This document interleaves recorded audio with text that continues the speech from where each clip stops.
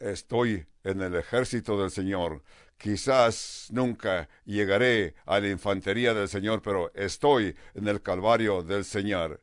Quizás nunca dispare en la artillería, pero estoy en el ejército del Señor. Sí, qué hermoso, hermano. Únete al ejército del Señor por fe en que la victoria es nuestra.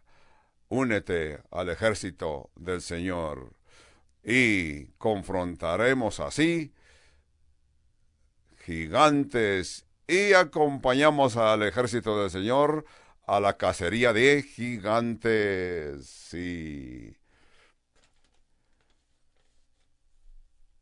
quizás nunca me una a la infantería, pero estoy en el ejército del Señor.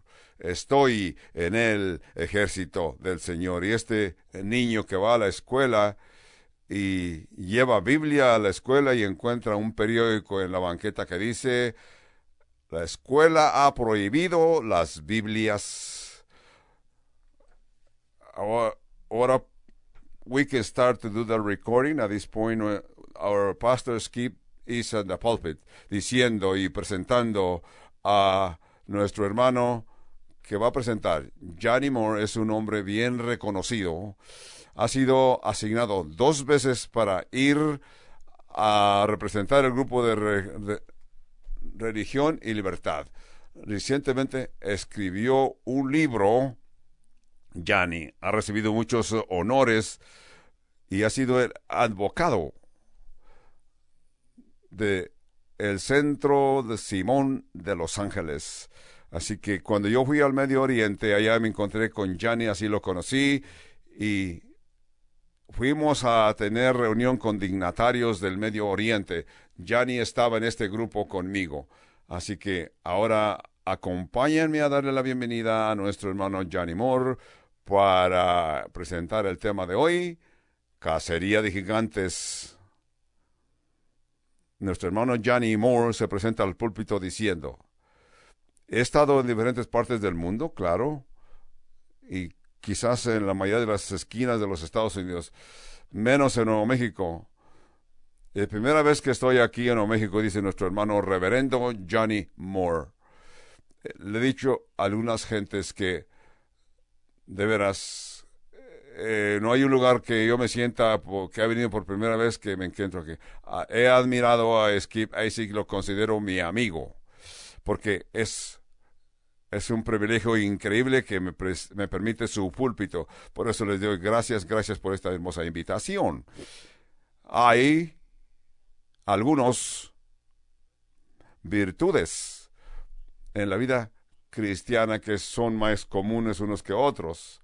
Nosotros todos reconocemos acerca de la fe de Abraham, porque Abraham fue donde Dios le indicó, ¿verdad? También sabemos y recordamos a Noé, que Noé de veras por toda su vida, en su vida empleó como 100 años para construir una barca, con todo y que ahí no había llovido. Sabemos que oímos de la perseverancia del apóstol Pablo, leímos en la historia cristiana de la gran intervención de Pablo. Oímos de la virtud y prudencia que representaron nuestros antepasados. Y todo lo hemos visto en la Biblia. Si crecimos en la iglesia, nos dimos cuenta de que la gente cristiana que tenía nuestras virtudes de amor, paz, amabilidad, gentileza y control propio, a esto le llamamos frutos del Espíritu Santo. Hablamos de esto esta mañana acerca y cantamos juntos de nuestra fe, nuestra esperanza, del amor. Algunas de estas virtudes que hemos aprendido, las hemos oído estando cerca de gente cristiana, si creciste en una familia cristiana. Pero sabes que alguno de estos nos ha llevado un poquito más tiempo. Pero cuando nuestros niños de 12 años, hace algún tiempo que comentaba, y entró a nuestra ropero, abrió uno de los roperos, y de ahí estoy hablando de mi hijo y él se encontró mis calcetines. Mi hijo vino a mi esposa, su madre, con los calcetines que se encontró en mis roperos. Dijo, estos calcetines son como los calcetines de José.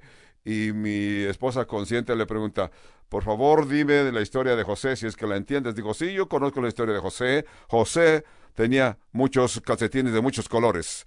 Y sus hermanos lo aventaron en la cárcel y él se escapó de la cárcel y fue y peleó contra Goliat y lo derrotó.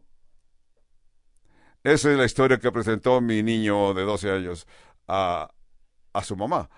Hace no mucho tiempo, mi esposa y yo estábamos en la cocina y mi hijo mayor, tenemos 3 niños y una niña. El mayor, que es de 8 años, estaba sentado con nosotros y le dijo a mi esposa, si alguna persona, ya vivo o muerto, tocara en nuestra puerta en este momento, ¿quién deseas tú que sea? Mi esposa dijo, oye, eso está interesante, una pregunta muy buena. ¿Qué es lo que estamos entendiendo aquí? Entonces todo va a estar bien. Y aún mejor. Entonces ella dijo, yo sé que quisiera que venga a la puerta Martin Luther King Jr. o Rosa Parks. Mi esposa se sintió conmovida, ¿verdad? Como se veía esa sonrisa en sus labios y dice, ojalá que alguien esté escuchando todo esto. Así que cuando yo fui al día siguiente a mi trabajo, estaba con todos mis compañeros de trabajo y estaba yo hablando de mis hijos. De veras, yo estaba presumiendo de mis hijos. Y les estaba yo diciendo que mi hijo a veces saluda con las palabras, ay, papá, atontado. Mis hijos a veces les salen esas expresiones fuera de orden, pero lo que quiero hablarles acerca de nuestra familia de la iglesia, alguien del que no estamos seguros como adultos y en verdad, yo creo que es la mejor persona que apreciamos, la mejor práctica, una de las virtudes más importantes de los cristianos que hemos visto las últimas 2 semanas. Lo voy a sumarizar aquí en el estudio de hoy. Virtud de valor. Necesitamos un despertamiento a el valor. Necesitamos despertar a el valor. Porque no es como si no conocemos lo que es valor. Sí lo conocimos. Cuando tú oyes estas historias de la historia de la gente de la Biblia, tú dices, esa persona fue una persona valerosa. De veras. Oí el dicho de un diplomático chino. Kuki Hara con su esposa pudieron hacer miles de visas para judíos para que los judíos salieran de Lituania y no pasaran por el holocausto que mató muchos judíos en Alemania. Cuando pensamos a los héroes americanos, pensamos en, por ejemplo, a Robert, un hombre de 84 años que regresó, y ya cuando era anciano regresó a Francia. Él llegó a la oficina donde tenía que presentar el pasaporte y el oficial francés estaba ansioso porque no se estaba moviendo rápido. Entonces le exigía a este anciano que presentara su pasaporte y le dije al oficial, usted debe saber que cuando usted viene a la oficina de Francia tiene que traer su pasaporte en la mano. Roberto le contestó con mucha paciencia, perdóneme señor, la última vez que yo vine a Francia no tuve que mostrar mi pasaporte a nadie. Y dice, estuve aquí, nadie me pidió mi pasaporte. El oficial dice, es importante. Cuando llegan americanos siempre le pedimos su pasaporte. Y este anciano de nombre Roberto se estiró para atrás y le fijó los ojos en el oficial de aquella oficina y le dijo, señor, la última vez que yo vine a su país fue el año 1944 para liberar a Francia. No encontraba ni siquiera un oficial francés que me pidiera mi pasaporte porque estábamos en la guerra de 1944. Conocemos qué es heroísmo y valor. Y no es solamente algo americano, pero si tú crees que los valientes están en Washington, D.C., pero hay cristianos valerosos en todo el mundo. Ese es nuestro privilegio. Lo que de veras no reconocemos es, y estoy preocupado para nuestra generación futura, es que nuestro país es un país que sus fundadores y los que lo fundaron eh, obtuvieron grandes cantidades de terrenos. La mayoría de ellos estaban dispuestos a pelear, ir a la guerra por esta nación, porque ellos anhelaban libertad, pero por tener ese tipo de en particular, esa libertad que a veces le llamamos gratis, la libertad de adorar y alabar a Dios. No podemos tomar esta libertad por si se nos ha dado, porque si se nos ha dado nos trae ideas y fundamentos que siempre oímos en la historia, para que es ver el valor de esta gente. Es tiempo para nosotros recobrar ese valor, esas virtudes en Jesucristo. La Biblia nos lo demanda, porque no tenemos nada que perder. La vida nos lo demanda. Quizás no les tengo que convencer que la vida nos lo demanda, porque ustedes que me están escuchando, muchos de ustedes son grandes maestros bíblicos. Ustedes han oído mucho de la historia, ¿verdad? Han oído la historia de Abraham. Abraham se le ha llamado el patriarca de la fe. Es nuestro patriarca de la fe porque mostró gran valor, ¿verdad? Un valor increíble. Lo que yo quiero que todos ustedes, nosotros reconozcamos es que no preguntarle a alguien si tiene valor, sino simplemente actuar con valor. Porque Jesús decidió y sintió que era su responsabilidad. ¿De qué sucedió en el holocausto? No era algo fácil el holocausto, porque en el holocausto los valientes mostraron su valor, porque las cosas se pusieron complicadas en esas historias que en algunas formas tuvieron que colaborar con el mundo, en alguna forma colaborar con los oficiales para poder continuar y ver la salvación de toda la gente. Nadie recuerda esos sacrificios que hizo Esther. Solamente recordamos que la historia de Esther salvó a todos los judíos que vivían en sus días, en su tiempo, porque Esther ordenó que fueran y recogieran a todos los judíos. Ayunen por 3 días, día y noche. Yo también acá con mis doncellas voy a ayunar y orar por 3 días. No comeremos ni beberemos. Y vendré a la presencia del rey, y si perezco, pues que perezca. Así que Esther mostró su valor, porque sabemos que la Biblia nos dice que Esther no fracasó, al contrario, salvó a todos los judíos que vivían en sus días.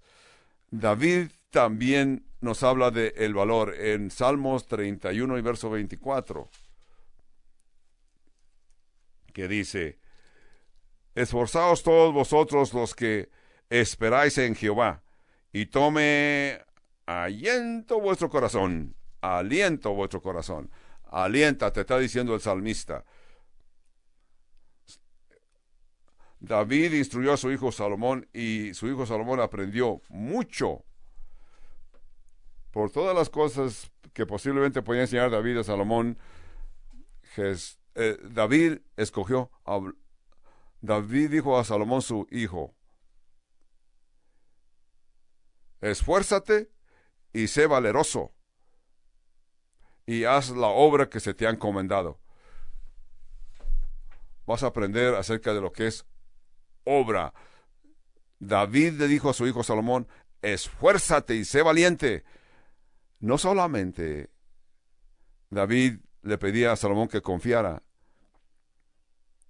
El valor estaba dentro de Salomón. Salomón era la persona que conocía a Dios y mostró su valor, porque Salomón pudo ver cómo Dios lo libró una y otra vez, aún con aquellas batallas que tuvo que confrontar el rey. Así que Salomón se dio cuenta que otros se quedaban paralizados por el temor. Salomón se esforzó, y se esforzó cuando otros mostraban temor. Ustedes lo han oído. Y nunca se sintió atemorizado.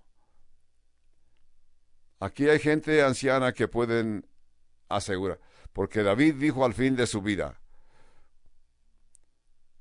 fui joven, ahora soy anciano, y nunca he visto a un justo fracasar. Salmo 37:25.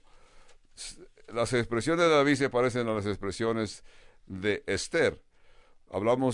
Hemos leído de Moisés, cómo Moisés se confrontó con el Mar Rojo sabiendo que el ejército más poderoso del mundo lo estaba persiguiendo. El profeta Daniel reconoció el valor con que confrontó las decisiones del rey. Así que parece ser que fueron personas que con todo corazón creyeron en las promesas de Dios, ¿verdad? Gideón también mostró ese valor cuando en el Nuevo Testamento encontramos el valor de Jesús. Jesús en su ministerio Jesús se opuso a las fuerzas establecidas en sus días. Jesús se opuso a tal punto que él sabía que por su oposición lo iban a ejecutar. Así que, por ejemplo, en nuestros días, si en nuestros días tu hija trajera a tu casa uno de los apóstoles, tú le dijeras: no, mi hija, este no sirve. Así que lo despreciarías. Pero uno por otro los apóstoles mostraron su valor. Todos fueron martirizados y muertos, martirizados menos uno. El apóstol Pablo en su ministerio a través del mundo valerosamente se empujó y escribió en la iglesia de Corintios acerca de las dificultades que confrontaba, y fue puesto en la cárcel. Confrontó oposiciones en 2 de Corintios 6:4. Dice: antes bien nos recomendamos en todo como ministros de Dios, en nuestra paciencia, en tribulación, en necesidades, en angustia, en azotes, en cárceles, en tumultos, en trabajos, en desvelos, en ayunos, y en pureza, en ciencia, en longanimidad, en bondad, en el Espíritu Santo, en amor sincero, en palabra de verdad, en poder de Dios, con armas de justicia, y a diestra y siniestra. 2 de Corintios 6, 3, 4 y 5. Y versos 6, 8 al 10, el apóstol continúa explicando con sus explicaciones para mostrar el valor que Dios le dio, y él decidió utilizar ese valor para confrontar las adversidades de sus días. Porque Pablo escribió diferentes cartas, y en diferentes cartas Pablo explica las adversidades con que tuvo que confrontar en la fe. Según 1 de Corintios 16:13, vemos 16:13, que la Biblia demanda: verdad, estad firmes en la fe, portaos varonilmente y esforzaos. Es lo que está diciendo Pablo. Nuestra cultura también lo necesita. Nuestra cultura también necesita este valor que tenemos que mostrar, utilizar y caminar. Jesús te dijo a ti y a mí que somos la sal del mundo y la luz del mundo y sal de la tierra. Nosotros somos la sal para nuestra cultura, hoy y siempre, en todo momento. Las gentes de la iglesia que están distribuidos, esparcidos por ahí, deben de actuar para que podamos ser la sal de la tierra y la luz del mundo. Como Pedro dice, 1 Pedro 2:12, Pedro dice: manteniendo buena vuestra manera de vivir entre los gentiles, para que en lo que murmuran de vosotros como de malhechores, glorifiquen a Dios en el día de la visitación, al considerar vuestras buenas obras. Pedro no está diciendo que somos un modelo. Una de esta iglesia mostró sus virtudes, que tenían esas virtudes, que tenían ese valor, nuestra cultura, aun cuando vemos que la oposición es tan fuerte. Tenemos que mostrar esas virtudes de valor que Dios nos ha dado. Esto me recuerda, hace algunos años, un domingo, los terroristas caminaron y entraron en una iglesia y mataron 50 personas. Sí. El domingo de Ramos mataron 50 personas. Este es un país que los musulmanes predominan. El domingo siguiente las iglesias estaban llenas de creyentes. Y el predicador dijo: voy a enviar un mensaje a los que nos han matado. Aquella tierra, aquel domingo, en la televisión, sabemos, uno de los cristianos que murieron en aquel masacre, en un país que la mayoría son musulmanes, en esa nación. El predicador puso su vista en la cámara, y allí estaba una viuda y los hijos de uno de los que habían fracasado en aquel masacre. Unos días más tarde, ella vio a la cámara y le dijo en aquella cama, ella decidió perdonar los terroristas que habían matado a su marido, porque ella es cristiana y Jesús se lo ordenaba que perdonara a los que la habían casado. El comentarista musulmán envió este mensaje a todo el país y dijo: esta mujer estaba emocionada cuando presentó sus palabras en árabe. Dijo: aquí los cristianos han hecho decisión, viven aquí entre nosotros, pero parece que son de otro mundo diferente. Parece que son de un mundo diferente. Ese comentarista, ustedes saben que él nunca había oído, con todo y que lo dijo, que los cristianos, aunque estamos en el mundo, no somos del mundo. Esto quebrantó el corazón de aquella madre joven. Estaba viva y ella dijo: no, este hombre que comenta estas palabras ni siquiera conoce la Biblia, pero sí ha citado la Biblia. Yo creo que aquí la situación es que hay veces no le ponemos atención a nuestra cultura, pero tenemos que preocuparnos de armarnos de valor. ¿Cuántos de nosotros podemos decir que somos los hijos de Isaacar? ¿Ustedes recuerdan a Isaacar? Hay un verso en Primera Crónicas capítulo 12, media de esa expresión dice: los hijos de Isaacar entendieron los tiempos y tenían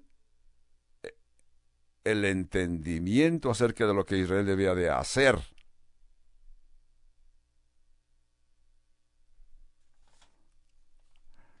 Algunas gentes creen que lo que esté sucediendo en nuestra cultura no es responsabilidad de la iglesia, sino que ellos dicen que nosotros tenemos que entender la Biblia y dejar que el mundo siga. Pero es nuestra responsabilidad. Jeremías 29:7 dice: buscar el bienestar de la ciudad aunque estés en exilio. Cualquier persona de la historia bíblica que estaban en posición de conocer la Biblia y reconocían lo que los rodeaba, hubiera sido el apóstol Pablo el que lo encontró todas las veces, porque él estaba enterado de lo que estaba sucediendo todos los tiempos. Y no solamente Pablo predicó del Evangelio, Pablo predicó el Evangelio con el entendimiento de sus tiempos, conocía sus tiempos.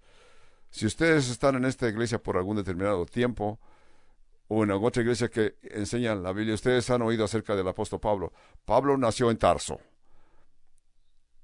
Por eso antes se llamaba Saulo de Tarso. Pablo fue educado en Jerusalén por un maestro llamado Gamaliel. Este maestro era de los más reconocidos. Gamaliel era uno de los eruditos número uno de sus tiempos en Jerusalén. Pablo también fue ciudadano romano, que nació de una familia judía, pero que era descendientes romanos. Cuando Pablo reconoció que era ciudadano romano, reconoció que era una ventaja para él, que al su tiempo lo utilizó, ya que Pablo era un fabricante de tiendas, predicaba el evangelio, pero en su tiempo de descanso fabricaba tiendas. Y Pablo no levantaba dinero, hacía colectas, sino que él tenía su propio empleo. El fabricar tiendas era una obra muy reconocida y muy útil en sus tiempos, porque hay mucha gente que vivía en tiendas en los tiempos de Pablo. Pero no sabemos cómo sucedió, pero las generaciones pasadas sabemos que Pablo heredó ese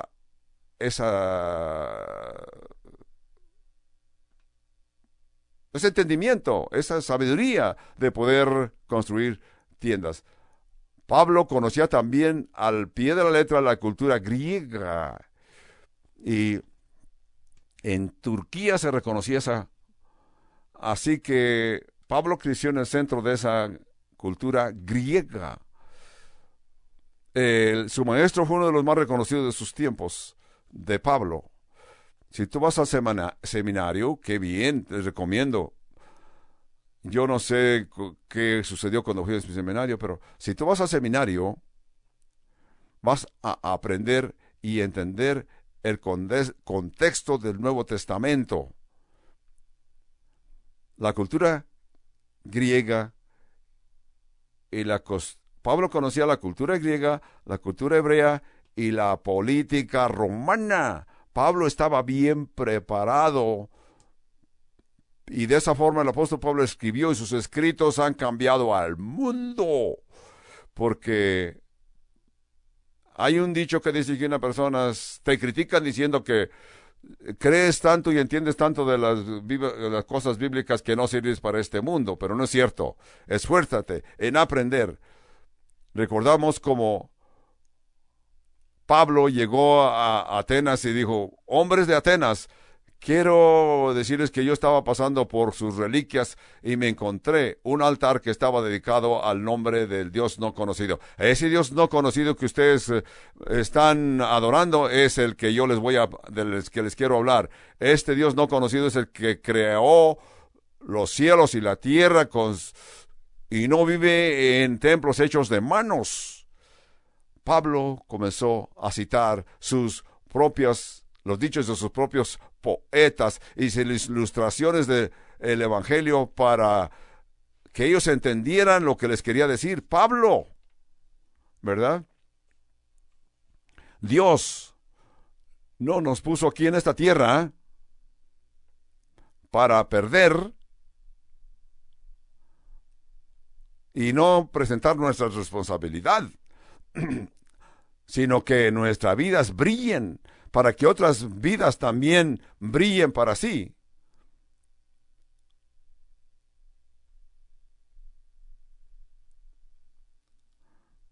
Necesitamos, como cristianos, perder ese complejo de que somos inferiores. No se te olvide que tú no eres inferior. No tenemos nada en nuestra vida sino orgullo porque somos cristianos.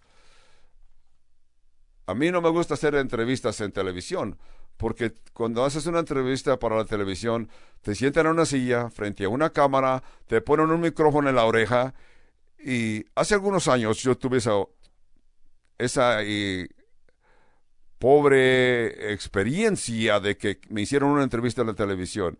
Me sentaron en aquella silla y yo acepté aquella entrevista para un programa de la ABC, porque me dijeron que querían hablar conmigo porque mi compromiso cristiano, y me dijeron que el comentarista que estaba haciéndome entrevista me hizo una afirmación de que él sabía que todas las personas bíblicas estaban mentalmente atrasados y quería que yo estuviera de acuerdo con él. No pude estar de acuerdo con él. Martin Luther King Jr. ese comentarista dijo que así como Martin Luther King Jr. y el Papa de Roma estaban mentalmente enfermos porque estaban guiando su vida de acuerdo a lo que la Biblia les enseñaba. Si todos los hospitales y universidades creen de esa manera, estamos perdidos, pero nosotros como cristianos sabemos que no estamos enfermos mentalmente. Nosotros somos inspirados por nuestra fe para alcanzar al mundo y perfeccionar el mundo. Para que esta generación llegue a conocer a Dios, no hay nada más importante en el mundo que nosotros que entendemos y conocemos a Dios, transmitir esta fe a los que nos rodean y que sepan y conozcan quién es Jesucristo. Aquí en los Estados Unidos de Norteamérica, muchos de nosotros nos ponen en una categoría evangélicos. ¡Qué bien! Pero cuando nos ponen en la categoría de evangélicos nos están criticando, nos están poniendo en una categoría inservible. Nuestro pastor Skip y yo fuimos a las Emaritas en Arabia para testificarles a los líderes de Arabia. Nos sentamos en reuniones y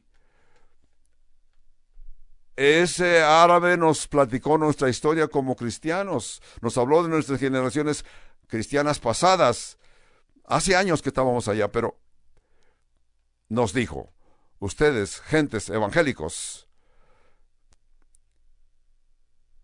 estamos en aquella área donde todo lo que se ve es desierto. Así que para mí los países más importantes son Estados Unidos, Arabia y esa generación que creció en el desierto, que el único que conocen ellos es tierra desierta, puro desierto. Una pareja misionera fueron a ese terreno muy áridos a comenzar hospital. Comenzaron hospital. Porque casi una generación, todos los miembros de aquella familia real, miembros de esa organización árabe, ayudaron para levantar aquel hospital, para poder definir, y eso es lo que somos nosotros. De esa forma conocemos a Dios, presentamos nuestra fe y conocemos la verdad que es Cristo. Nada de esto tomó lugar, nada de esto tomaría lugar, porque las generaciones pasadas se han separado de sus familias. Esto es valor.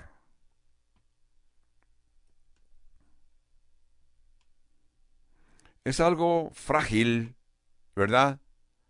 Estaba leyendo la historia de un pueblecito en Europa, una área muy apartada, que cuando durante el invierno y las temperaturas se ponen tan frías, los niños de 10, 11, 12, 15 años buscan leña o basura y comienzan lumbre para calentarse, ¿verdad? Así como ustedes pueden comprender, nosotros que crecimos en la parte norte de nuestra nación, se pone frío, ¿verdad? Y es algo frágil. Yo estaba pensando hace algunos días, por la mañana, pero han fabricado equipos de comunicación que se llaman Wi-Fi. Ese sistema, las generaciones pasadas han predicho, y yo continúo también con esta misma predicción, de que en el futuro este Wi-Fi va a ser muy útil, va a servir para las mejores comunicaciones. Ustedes que me están oyendo a la distancia estarán de acuerdo conmigo, de que simplemente físicamente somos frágiles, muy frágiles, porque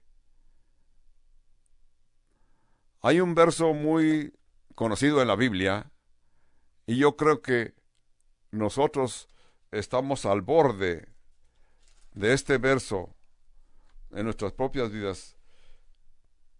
Jueces capítulo 2 y verso 10, que dice, vamos a leerlo, dice, y toda aquella generación también fue reunida a sus padres, y se levantó después de ellos otra generación que no conocía a Jehová, ni la obra que él había hecho por Israel.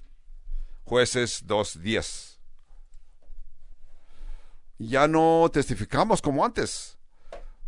Ya no vamos a las calles, a lugares públicos para testificar.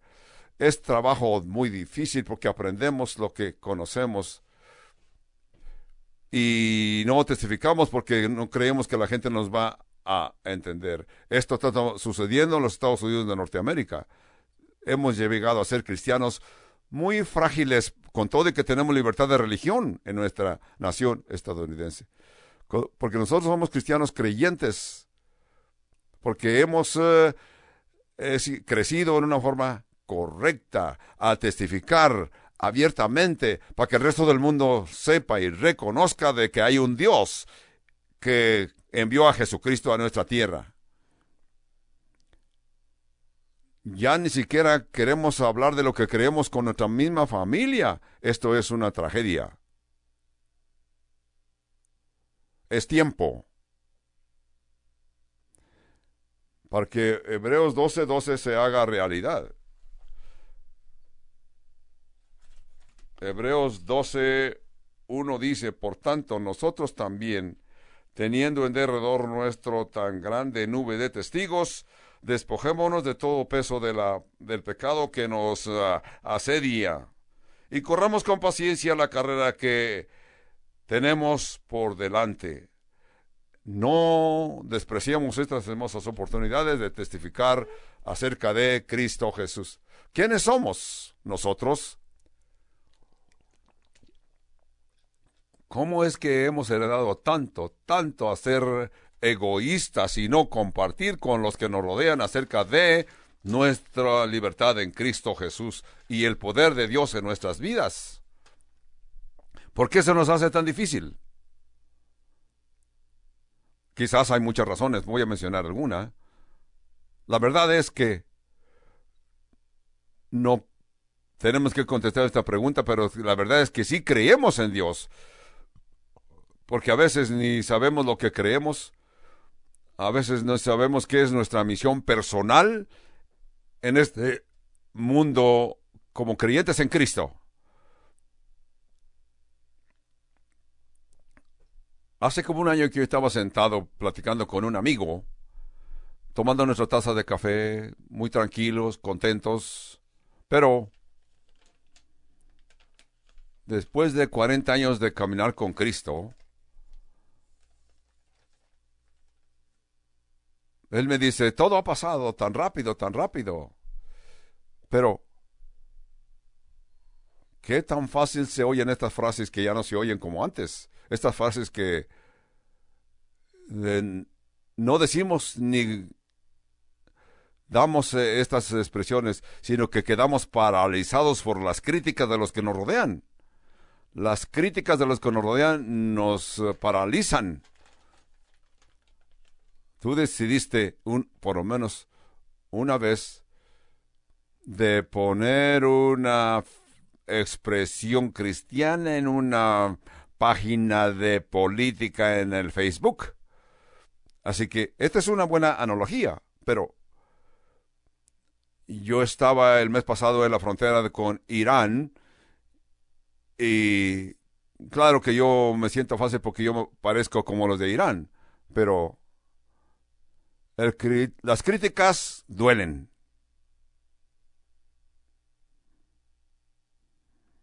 Las críticas nos duelen en una forma profunda porque nos hacen obras psicológicas, porque hay gran número de adolescentes que han decidido no testificar porque van y ven los noticieros, pero no hacen nada con lo que oyen en los noticieros.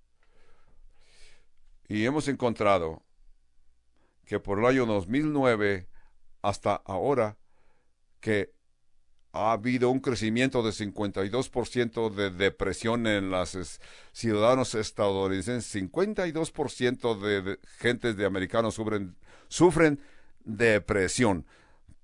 ¿Cómo analizamos esto? Esto nos debe traer curiosidad para ver el crecimiento económico, porque no hay crisis. Hay tiempo de que esto se ha decaído en nuestro comportamiento saludable, y la determinación es, el medio social nos está informando, nos está diciendo que los jóvenes les está faltando y no progresan valerosamente, porque ¿qué estamos haciendo? Porque estos jóvenes, nuestros jóvenes, están metidos en el Instagram continuamente, o emplean mucho tiempo en la Instagram.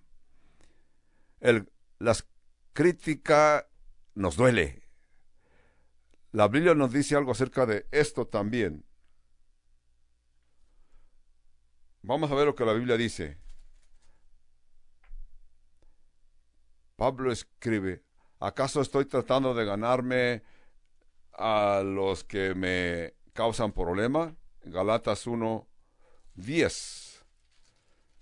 ¿No sería yo servidor de Dios? En otros lugares escribió sus mensajes. 1 Tesalonicenses 2:4 dice, 1 Tesalonicenses 2:4, sino que según fuimos aprobados por Dios para que se nos confiase el Evangelio. Así hablamos, no como para agradar a los hombres, sino a Dios, que prueba nuestros corazones. Si tú te vas a despertar en la mañana y piensas que vas a creer quién vas a ser, basado en las controversias que te atacan, no vas a hacer nada, ni serás nada, ni creer nada. Sacúdete de todo esto. Muestra el fruto del Espíritu Santo. Así como aquel pobre viejo soldado que testificó y no se avergonzaba por las cosas hermosas y maravillosas bíblicas que él conocía y practicó. Quiero decirles algo más. No quiere decir que no te va a costar algo. Te va a costar algo.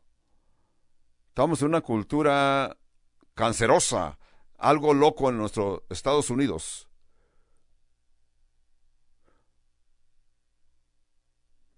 En los Estados Unidos hasta puedes discutir en público acerca de tus puntos. En Cuba la revolución se le llama lucha. Es lo que es cultura cancerosa, que te ponen frente a un público para testifiques y digas de lo que tú crees y se burlan de ti. Eso es cultura cancerosa. Escúchame. Sé real. Te va a costar algo. Te estoy advirtiendo. Quizás te cueste algo. Pero si te cuesta algo, yo quiero que tú recuerdes algo también. Quiero que recuerdes a Rebeca. Yo me encontré hace algún tiempo con una mujer llamada Rebeca. Tenía una hija que se llamaba Lea. Lea estaba en su escuela en Nigeria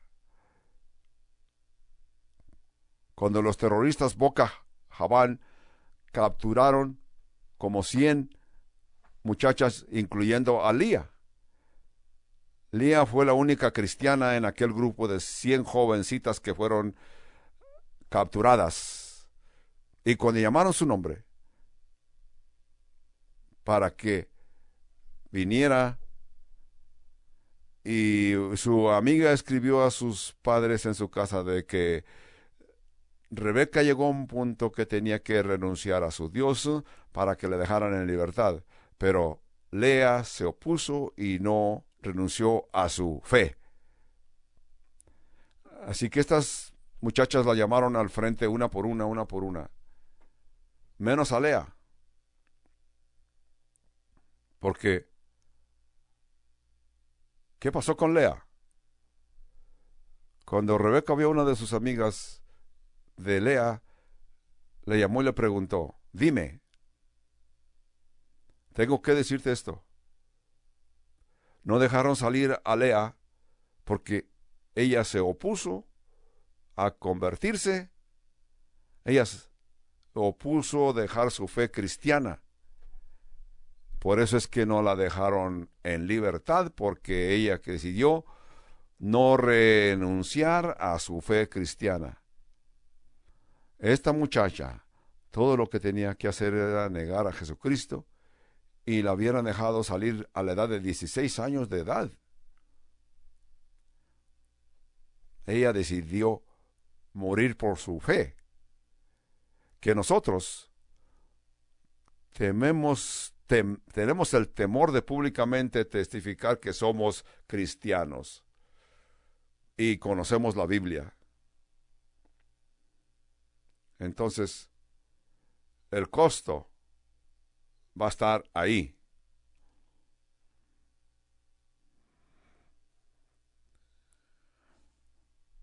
Este es mi próximo punto en mi misión nacional: llamar a la iglesia a un despertamiento.